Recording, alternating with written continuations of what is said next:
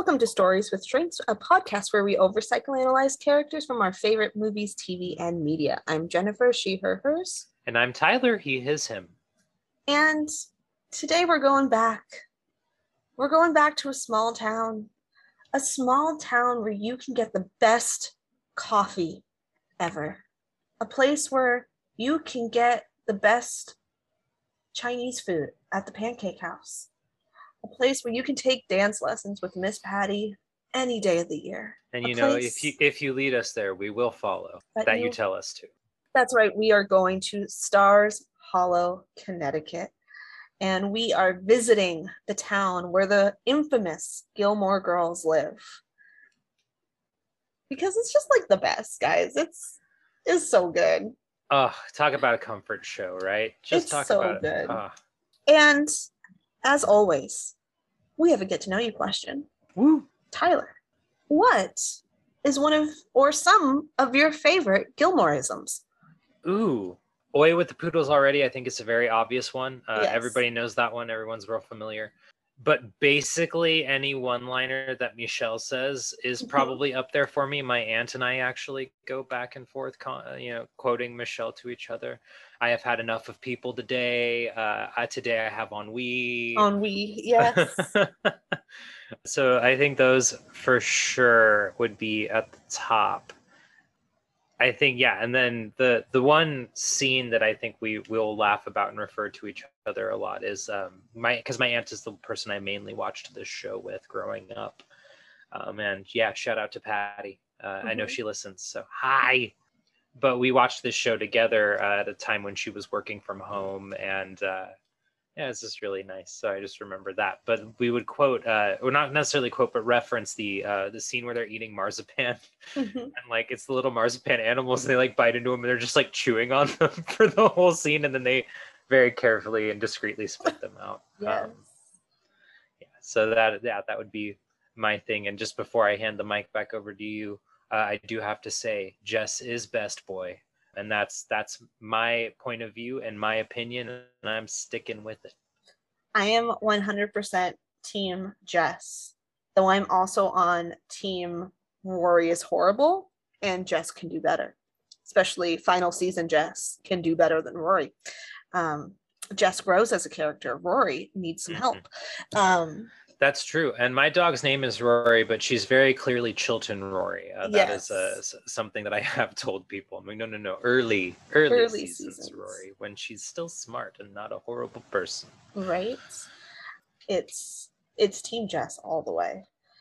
Though I think they all, as like tropes of boyfriends, right? They all kind of have their own special little Team Jess. You get that bad boy, and then you get that artist vibe, and then you get like the I've grown as a man vibe, and it's good stuff. So for me with Gilmoreisms, I think Oi with the Poodles is so good. That's been quoted so many times in my household, and I always loved it's the first episode, and I rewatched it, the clip of it today, when Luke is like, you don't want to grow up to be your mother, and she's like pretty much too late. And I think it's just such a great, especially as they do their quips back and forth. And 1,000 Yellow Daisies, so good. And this is when you forget all the other Gilmoreisms throughout the whole show. Yeah, that was kind of my problem. You were like, what's your favorite? And I was like, blank. But then I remembered Michelle, and I was like, yes. And there's just so many great like zingers of one that I quote all the time is, I would rather slide down a banister of razor blades and land into a pool of alcohol than go to Emily's for dinner. And that was always my like extreme of I would rather. I always pulled that one out. I'd rather slide down a banister of razor blades and land into a pool of alcohol. So that would probably be number one. It was really dark. It's pretty good. It's a good dark, one. But really it good. is a good one. Oh yes, because my Michelleisms were not dark at all.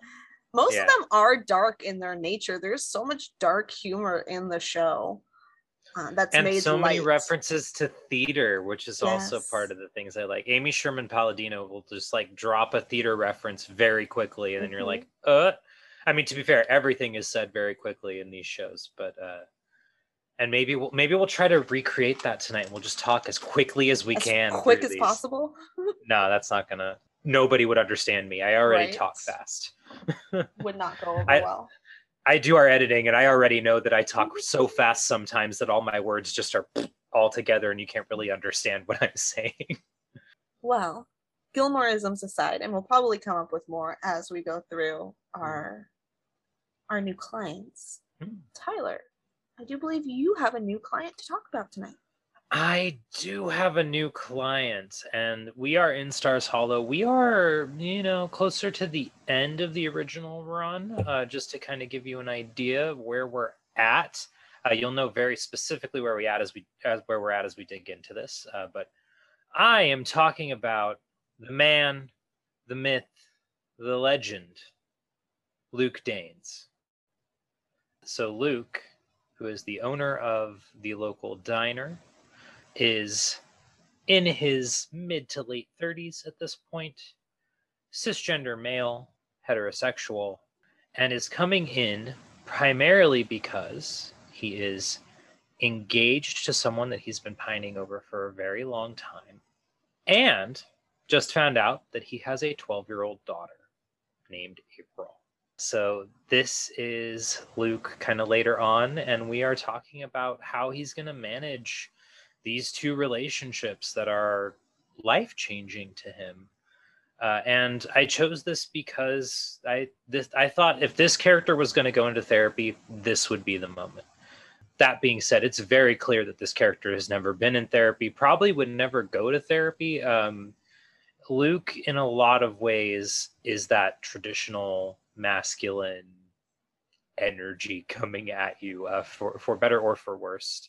He, I don't think, would be going willingly. I think he would need somebody to like take him and to get him there in the first place. But as I was thinking about him as a character, first of all, he's one of my favorite characters in the show, which we'll get to later. I guess I'm answering the why question first tonight, because why not?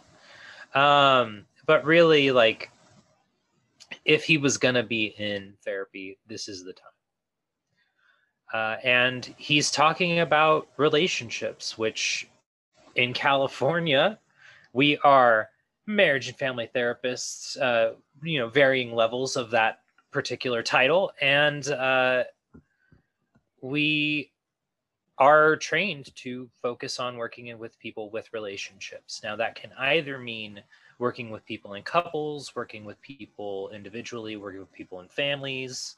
But our focus, ethically, that's kind of what our focus is supposed to be, is on how these issues affect relationships with other people, how relationships affect our clients.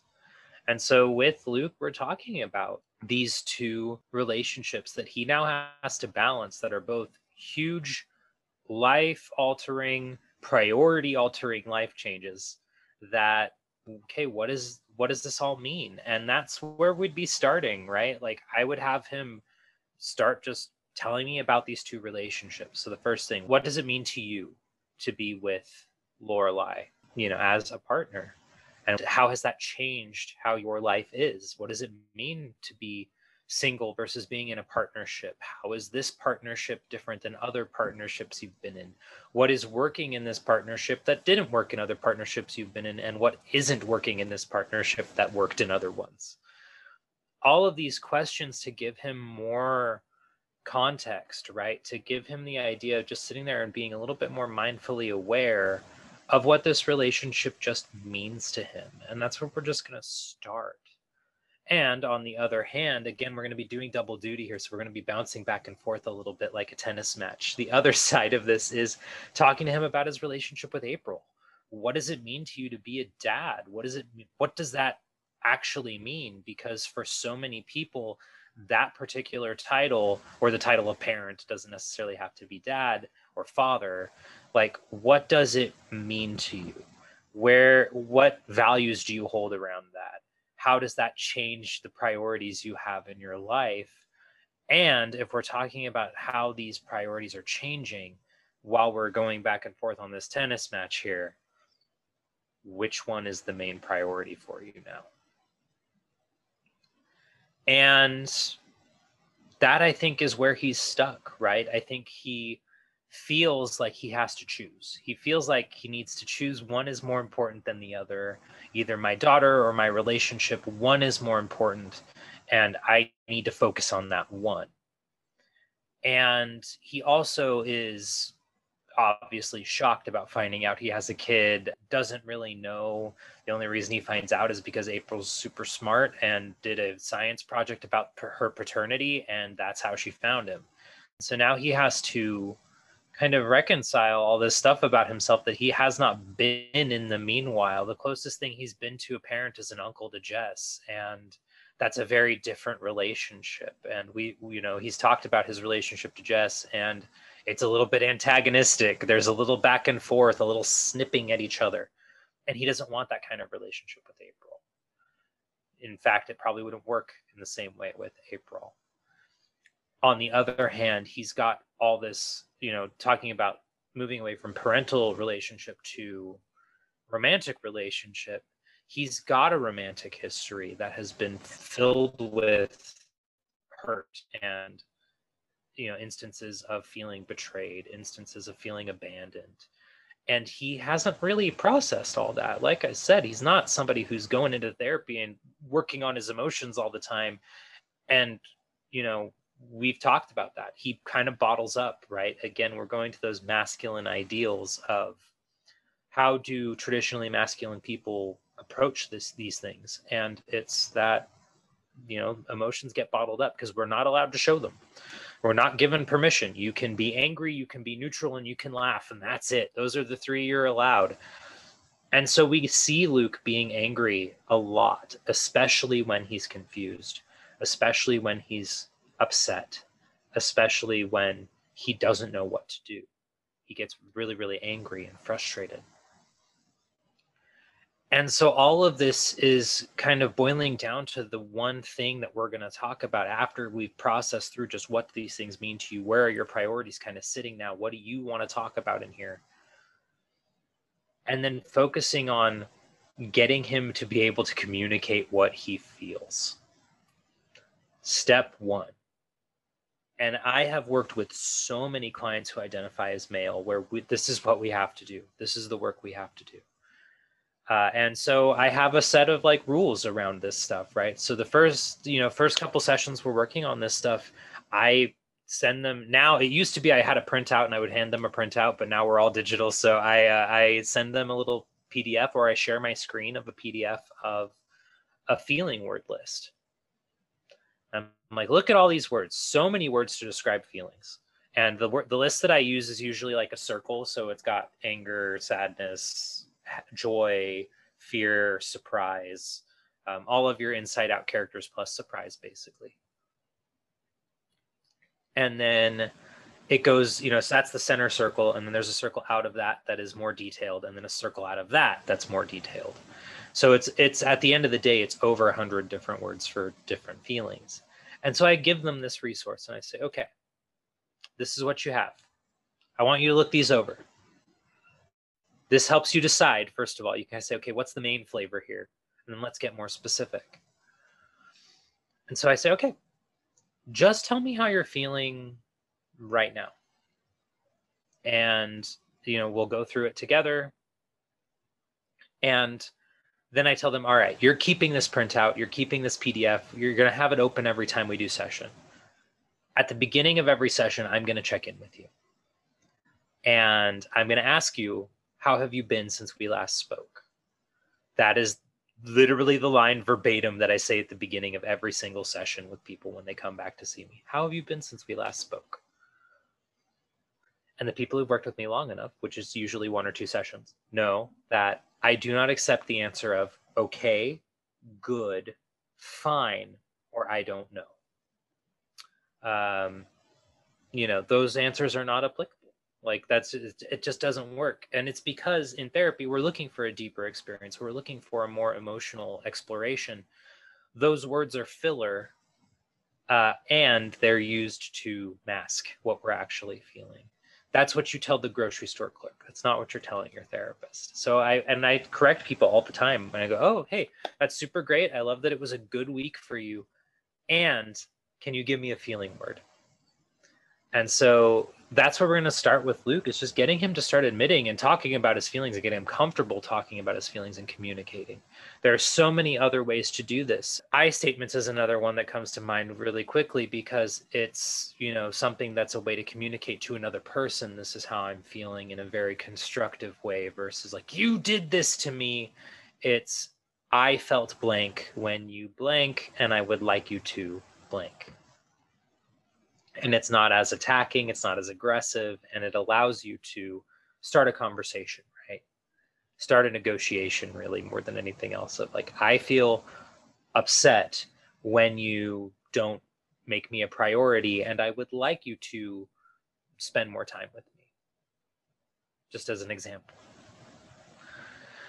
And so really going through these very basic communication skills with Luke, because Luke has such a hard time talking to other people about what he feels, because he's been socialized as a man in America. And that's every single man, not every single man, but unless you've been taught this stuff as a man, you don't really learn it in America, for the most part. I don't want to overgeneralize and be like, every man lives with this. No, it's not every man's shared experience. Very stereotypical collective experience. Yes, agree. Yeah, agreed. And so we would just work on that, right? Work on getting him mindfully aware of what he's feeling, learning how to talk about this with other people, and then plugging it back into the thing he came in for, which is this decision-making process he's trying to make between these two relationships, and he feels he has to choose one, and going, what if you talked about this to Lorelai, who is your partner, who is an adult, who knows what it's like to have an adolescent daughter, who knows what it's like to have parenthood sort of just thrust upon you when you're not prepared. Yes, her experience is not exactly the same as yours, but she knows similar experiences to this. And she might be a place of support that you can have, instead of feeling like you have to pick between the two.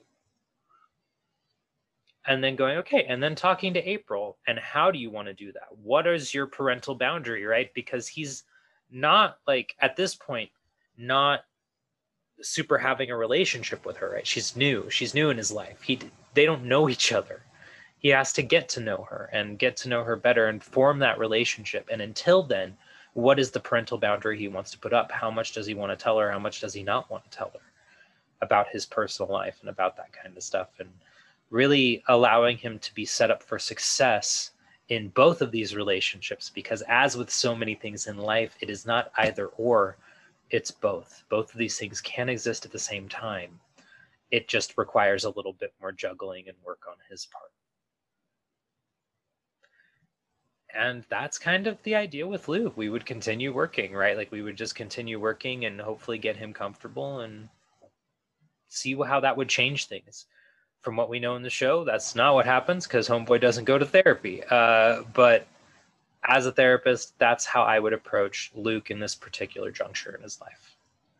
And I was just thinking, we go back to how amazing Jess becomes in the later seasons. Jess is totally the one that's like, Luke, go to therapy. Mm-hmm. Like that bro moment of like, you need to go talk to someone about this. It's okay to talk about your feelings. Go talk to someone. Because they've shared moments early on with the love book. Yes. Yeah. We're going to be awkward about Luke it. Luke is open. Yeah. Luke is open to self-improvement. He has to, over the series, he does like a self-help book at one point, because it's actually Lorelai, not Jess. Lorelai tells him, you need to go get help. And this is later on. Well, they shared that moment with him in the book, Jess, and then I feel like because of that, Jess would then later go on and be like, I have a therapist, it's okay. Yeah. But yeah, so that's where I'm hitting. Yeah, absolutely. So you kind of implied it earlier, but again, speak more about why Luke is your favorite. Yeah, Luke is my favorite character in the show, by far. I can't really tell you why. I just love the dude. I think it's because he does mean well. He wants to be a better person. He really, really tries really, really hard, and he can really only do it in his way. And I think that might be the part of that I relate to with him. It's like I, at points in my life, and still, I think still, I try to, like, I try really hard with the people that I care about. I put effort in. I try to be there, but I can only do it in the ways that I know how. So a lot of that is in, for me, showing up and taking care of people, and cooking for people is a big part of that. And he's really, really good at that. Yes. But it's, for me, it doesn't look like being consistent on text messaging or being consistent on social media. It's just not who I am. And people in my life have to know that. And so I think that's part of it too. Like we all try our best, but we can only really do it in the way that we can. And for like me, those are mine. For Luke, it's more so like, let me take care of you in a very like physical needs way. You need this thing fixed at your house, let me do that for you. Is it Bob that's the name of the toolbox? Yeah, I think so. Yes. Yeah. Let me take care of this for you. And to the point where like Lorelai gets professional contractors to work on her house at one point, and Luke gets upset about it. Or like, your eating habits are really unhealthy, here, let me cook for you, as the owner of the diner. And like, that was something early on in his character that was like a huge thing, where it was like, y'all need to eat better, so I'm going to cook for you. That kind of tapers off, but that is kind of his way. It's just like, I take care of the people by doing this. And I think that's what I relate to in him. It's just like, yeah, like for some people it is about, I take care of you by using words, I take care of you by using physical touch, I take care of you by using time. All of these things that are a particular set of things, but we don't talk about the actual thing anymore because the person is really homophobic who made that. But they still stand. I do think that there's still some validity in the science the of that. The concept of it is still so true. Yeah. But I don't want to give money to the person who's homophobic, so we're not going to say the actual title of that thing. But there are different ways you can show you care about people in your life. And with Luke, like, he genuinely shows up even when it's to his own discomfort. 100%. He does not get enough credit for the one. Luke, communicate your feelings towards Lorelai a lot sooner. It would have worked out fine. Communicate better at all, I would take. But the amount of times he did have to watch her go through it, having the feelings that he had, and was still able to show up for her, is meaningful. Yeah. And not only that, he doesn't put, like, yes, it makes him uncomfortable when, like, say Lorelai's dating other men or that kind of a thing, but he doesn't put his life on hold. Right. Yeah. Building her a hoopah for her wedding. Yeah. To Max. But he doesn't put his life on hold, right? He goes and dates, and he he has other relationships. We're not really focusing on them here, other than the fact of, like, he does have a history that has hurt him. Rachel specifically, like, has left him and abandoned him twice now at this point. So he does have his own history. He doesn't just wait around for Lorelai, which I do think is really healthy. They do have a very healthy friendship before they date. Yeah, I think if we're talking about why Luke in particular for me stands out as a character, I think it's definitely that acts of service piece of, like, he shows people he cares by doing stuff for them. That's what I do too. And I've had to learn as I've grown and aged, like, how to do some of the other pieces of that, like where I do use words every once in a while now, but it's still not my most comfortable one. But if somebody's like, I don't feel, I need some support here, I can do that now. But acts of service is still my main one, specifically cooking for people. So that's also probably why I relate to Luke a lot. Tyler, I appreciate your cooking skills. Thank you. If you keep cooking, I won't notice that you don't always text me back about what the podcast theme is right away. Hey, I'm pretty good when we're texting about the podcast. It's when we're texting about literally anything else. Anything else, it fades. Yeah. There's people waiting on emails for me, so I get that. Yep. But I will show up.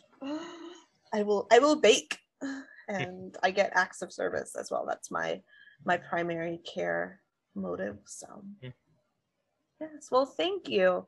Luke is a valued member of the Stars Hollow community, and he is, I would say, like top 5 for me for sure. So yeah, I think actually now that I'm thinking about it a little bit more right before we go to break here, just because I had a revelation here for a second. I think part of Luke's personality is also who I'd want to be. He's very outspoken. He's very he's very not outgoing. I don't think that's the word we're looking for, but when he's very something strong and assertive, he's opinionated. cares. Yeah, he's opinionated, he's assertive. Like there's a part of that I wish I was more of, and I think that's also part of it too, just because I had that revelation just now and I was like, oh wait, yeah, all I think the there's a times part he of me stands up for to Taylor. Yeah, I'm like, there's a part of me that wants to be Luke a little bit of just like, I wish I could be that assertive. I would say I'm not a Luke Taylor assertive, but it is fun to be like, I'm gonna stand up, I'm gonna let you know how I feel, and then you can deal with it. Yeah. And that's a trait that you have that I admire. I'm not like that. It took many years of being repressively shy to get there, but I have a voice now and I will use it, dang it. Yeah. But yes, Luke Danes. Just Luke Danes. What a guy. What a guy. Yes. And with that, let's head on over to our break and we'll be back in a little bit. Woo.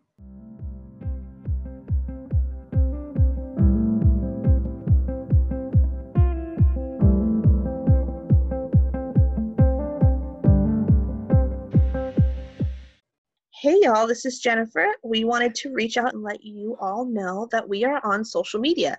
You can find us on Facebook and Instagram at Stories with Shrinks, and on Twitter, Shrink Stories. We post before episodes little sneak peeks about what we're talking about and trying to engage more with our community about the topic, so you can find that and join the story with us online. Welcome back to Stories with Shrinks, where we are talking about Gilmore Girls. I just wrapped up talking about Luke Danes, and I'm going to hand the mic over to Jen because I believe you have a new client. I do. I have a new client. We're kind of diving in mid-late series within the show. And I am working with another born and raised Stars Hollow girl, Lane Kim. She's roughly 20 years old, Korean American, cisgender, heterosexual female. She has just began dating and getting more intimate with her partner, Zach Van Bergen. Together, they are in a band. They live together. They started living together actually before they became dating partners. They were living together with their fellow bandmate after she got kicked out of her home. Her mother is a devout, very strict 7-day Adventist. And recently, instead of asking permission, talking to her mother, well, like the whole time, she decided to go to New York for a weekend to go with her band to a very important gig. Later, her mother discovers her second life, which was hiding in her bedroom, underneath the floorboards, underneath her bed, in her closet, in the ceiling, all over the place, her love for music, and drops out of college, moves in with Zach and Brian, started working as a waitress for Luke's, and soon, started discovering she had feelings for Zach, and they start dating. And the reason she came in for therapy, and quote, "My mother is in my head." And she is struggling with spirituality and sexuality. And how do you balance? I'm getting little claps for this. How do you balance cultural, spiritual, religious views? How do you balance growing up in a culture that has very strict moral values in a way, and discovering who you are a person in your own spirituality and how you want to express yourself? And she is freaking out because every time she wants to get intimate with her partner, as she says, her mother pops in her head and says horrible things about what she is doing, and she can't have sex with her partner till marriage. And she doesn't agree with this, but it's stopping her from moving forward. And she's fearful that Zach won't want to continue this relationship if they can't be sexually intimate, given his history of different partners who she has also seen as they have lived together before they started dating. So she is panicked, sitting in my office, coming in, just totally afraid that she's going to become her mom. She is going to ruin her relationship. She's never going to be able to have sex. And what is going to happen to her? So to begin, we would just take a breath. We would start by just slowing down. Lane, I think, talks faster than Lorelai at times. And we would start by slowing down and taking that breath and looking at those anxiety triggers and really start talking about her culture. What does it mean to be Korean? What does it mean to be culturally raised in a family where Korean values are highly valued in a way? And you were raised in a very strict home, and what that means to her versus what that means to her mother. And we're going to talk about the acculturation process of being one generation removed from your mom, and what that means to be growing up in a culture that has more American influences than necessarily what your mom grew up in, and what it means to be Seventh-day Adventist. And let her be the expert in the room. Whenever it comes to culture and religion, I will never try to pretend that I am the expert on every culture and every religion, because even if I match culturally based on the verbiage, no way did I live that culture as that person in that culture. So, I was raised in a religious home. I have a spiritual background. By no means do I have the same experience as anybody else raised in the same technically Lutheran background. Just given different demographics. But what does it mean for her?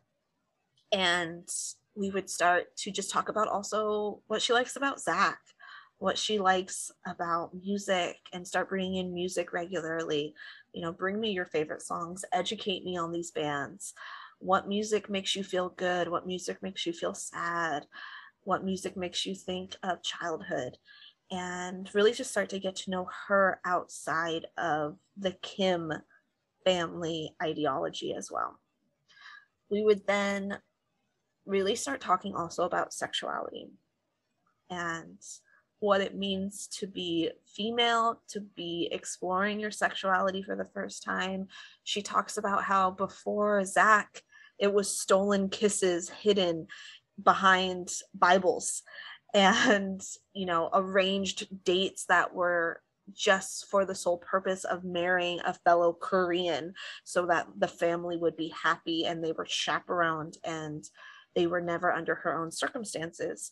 So to go from a very secretive world to a now you have the freedom to express your full range of emotions is scary.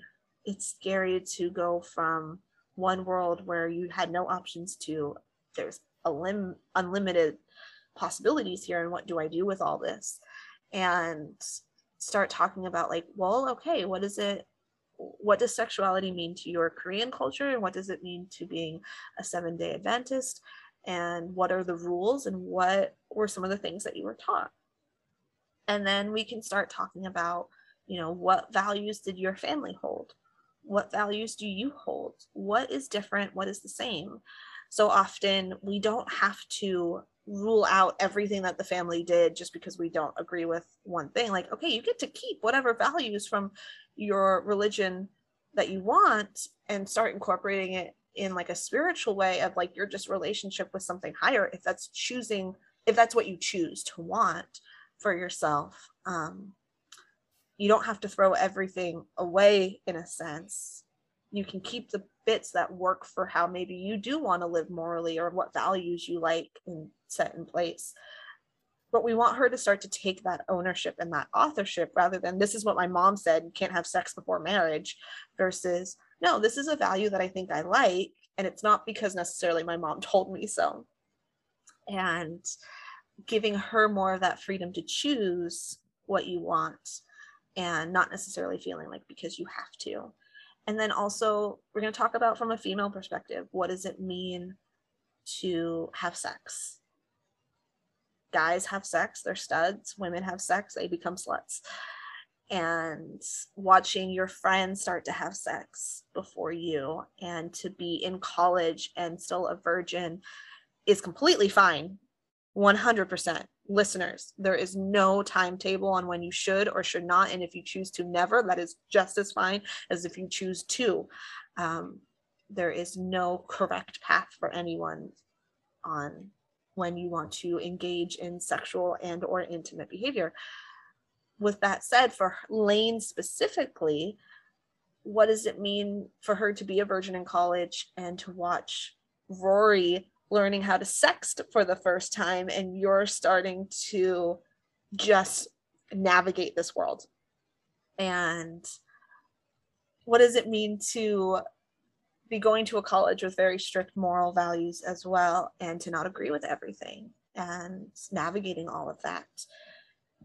For her, letting her know that, like, if you choose to have sex, that does not change who you are.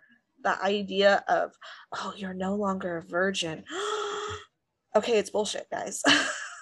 it's not, it's valuable in the sense that you are engaging in something that can be a very intimate act, and it also is just an act in a way to show affection towards someone, to show intimacy towards someone, to have a fun time with someone, to have a fun time with yourself, and there's no shame in it. It's just a word that means this is the first time you are choosing to engage in this one specific sexual behavior. And I'd also want her just to pop in. My comment was that, you know, you kind of mentioned it a little bit, but I just want to, you know, the feminist in me is like, we got to talk about it, which is virginity is a social construct that has been used to keep women, quote unquote, in line for years and years and years and years. It is not real. There's no real way to know if someone's a virgin or not. There's no physiological change that happens. Yeah, it's absolutely ridiculous. It's the most archaic thing ever. And yeah, I had to put that in there because I needed absolutely. to. It's a social construct, and it is really dumb. It's so dumb. And this is, and I don't want to speak for every religion. There are so many different religions out there. I am speaking more from a very conservative Christian point of view that I have learned about. There are times where women are told that if you so much as look at another man, you are actually like committing adultery against your future husband, which, oh my Lord, like that doesn't sink into a kid's brain and possibly scar them for life. Yeah, right. Like, well, yeah, I was raised Catholic, and one of the tenets of Catholicism is, you know, even if your thoughts are impure, then you're sinning. So, and for Lane, like, I'm gonna be honest, I don't know much about the 7-Day Adventist community, so I would want to educate myself and have her educate me on her experience within like the Korean culture in this pocket of religion, but knowing that they do come from like a Christian like fundamental background, like there's strong moral values there, based on what they believe are the moral choices to make. Yeah, there's some overlap from your experience. Yes. And how we talk about that, and how we talk about language, and how we talk about how we use language in regards to ourselves, where you're not a slut or any of those other words that we tend to describe girls who have engaged in a lot of sexual activity. If you decide to have sex with someone, and if you decide to have sex with someone before marriage, we would also engage in a safe sex and safe intimacy conversation, in a safe sexual acts conversation, as I would want to make sure that she is aware of how to keep herself and her partner safe and healthy, in the sense that she may not have engaged in a full health-based sex ed talk. And it's a talk that I know I'm comfortable having with clients when they need it, of, you know, let's talk about condom use and talk about birth control options, talked about how to find a doctor to best make that decision for yourself, as I am not a doctor. I'm not going to prescribe anything or give opinions on, I think this is the best use for you, but these are just different types, and go talk to a doctor to find the best type for you and your body's needs and you and your partner's needs. And talk to her about, so when you say I can't have sex with my partner, what does that mean? Are we talking home run? Are we talking first, second, third base? What are we talking here?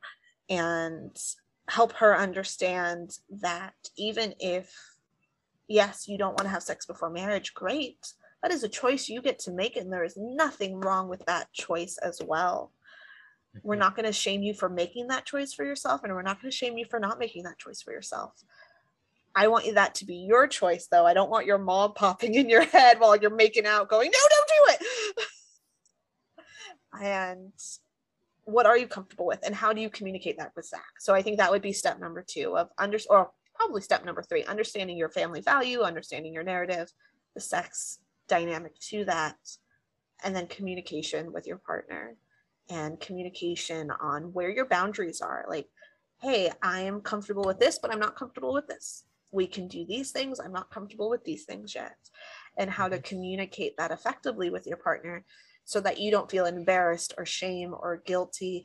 And if you are getting those cues back from your partner that you are like, oh, like, but I want to, you're making me feel bad. Can't we just, we're going to talk about how to communicate healthy boundaries and respect, and letting him know that, or her know, hey, when you say things like this, it makes me feel this way. And I need you to understand that I'm not trying to slow us down and by any means, or I'm not trying to put you in a position by any means. I just need you to be comfortable with where I'm at so that we can grow as a partner together. And some of the interventions I think that would be helpful for Lane would be like genogram work of tracking these family patterns, tracking the history of these values so that she can understand what she wants to keep and what she doesn't want to keep.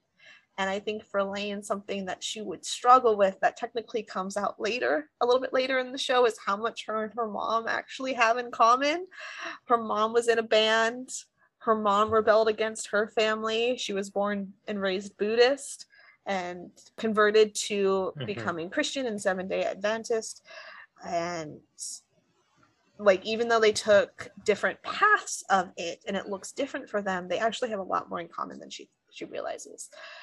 So again, just how to transition from living in that very strict family value system, her relationship with her mom, her lack of relationship with her dad, and then how to talk about spirituality and sexuality and how to communicate that with her partner would be the big things that we are talking about, and providing her space to just breathe and to slow down and to not shame herself, and to say it's okay to feel confused about what you want to do sexually, and it's okay to not have all the right answers, and it's okay to not feel comfortable in the moment, and it's okay to say no even if you've already started. Yeah. You know, you consent the whole process. It's not one and done. So that's what we would be talking about with Lane. Yes. And just to go back to that last part, I think it's really important. I've talked with so many clients about the consent piece and the safety piece about sex. And I started applauding when you brought this up, because you brought up religion and sex, which are two things that people are really, really cagey about talking about. And, you know, when we start talking about these things with clients, we need to be comfortable. We need to be able to have these conversations, no matter the discomfort and the stuff that we have. Again, it goes back to, as a clinician, working on stuff for yourself, so that way you can be the best version of you in the room as possible. But the thing that came to mind for me, talking about consent and how consent is constant and it is always a conversation. When we talk about, like, I've talked with some clients about performance anxiety, which is kind of what's happening here with Lane, is like, you know, what do you need to feel safe in that thing? Because that's where the anxiety is coming from, right? Is like a lack of safety.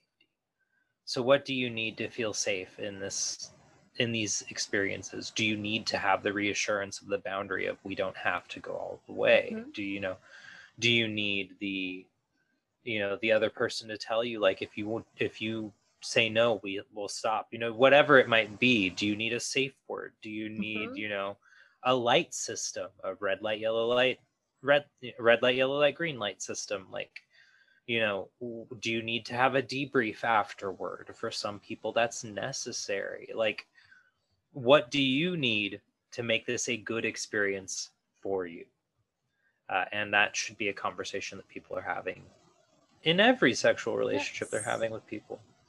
And with that, like, I would just even add like sexual or intimate, because a relationship doesn't have to be sexual in act and still be intimate in nature, but that needs to be communicated as well. Yeah, you're absolutely right. And that's the same idea, right? Safety is a really huge concern in any relationship, and in friendships too. It doesn't have to be romantic either. I mean, we won't leave anybody out of this. Like, anytime you have a relationship with another person, communication is the most important thing. It's almost like that's Gilmore's big problem, is communicating needs and the safety of it. Weird, right?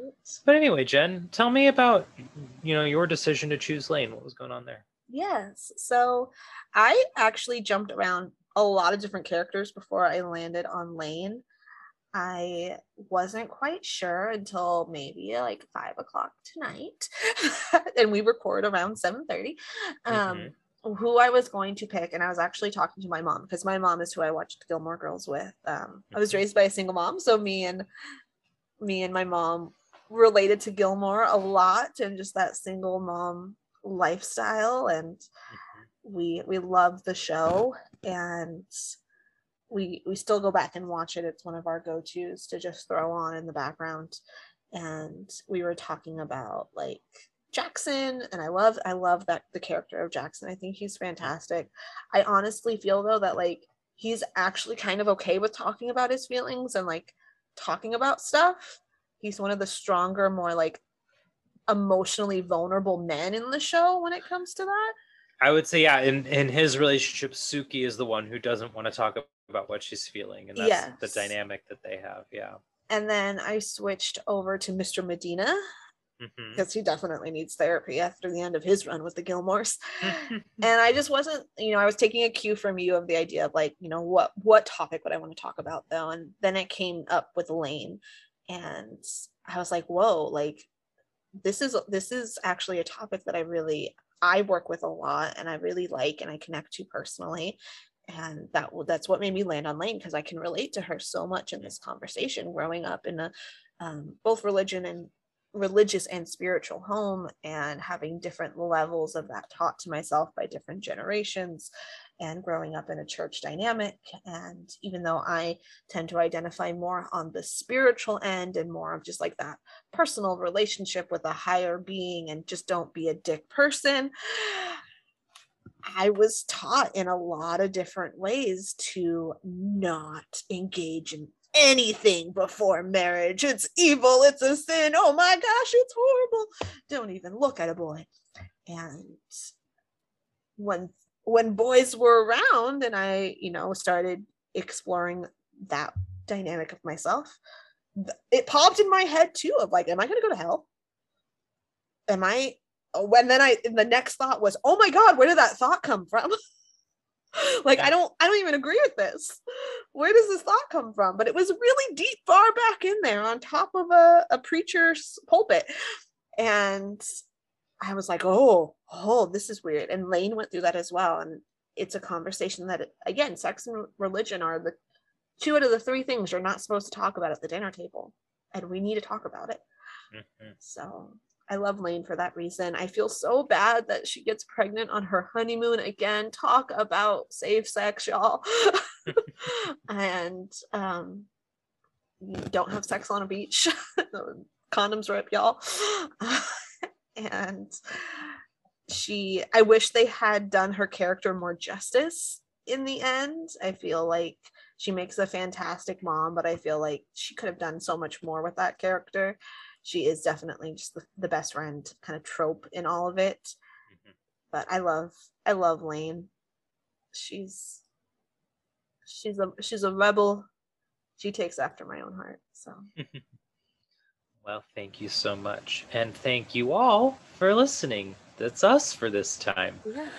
Please leave us a review, subscribe, follow us, depending on the platform you're on. It's a lot of different words, but do what you can to get the word out there. Talk to your friends if you like what you hear, and that's kind of it for me. Anything for you, Jen? No, just follow us over on Instagram. That's where I'm posting the most regularly. It's at Stories with Shrinks. And we post right around the time that we submit, and soon enough posting a lot more often. So you guys can look forward to that. And that's all for us. Take care, everyone. Bye, y'all.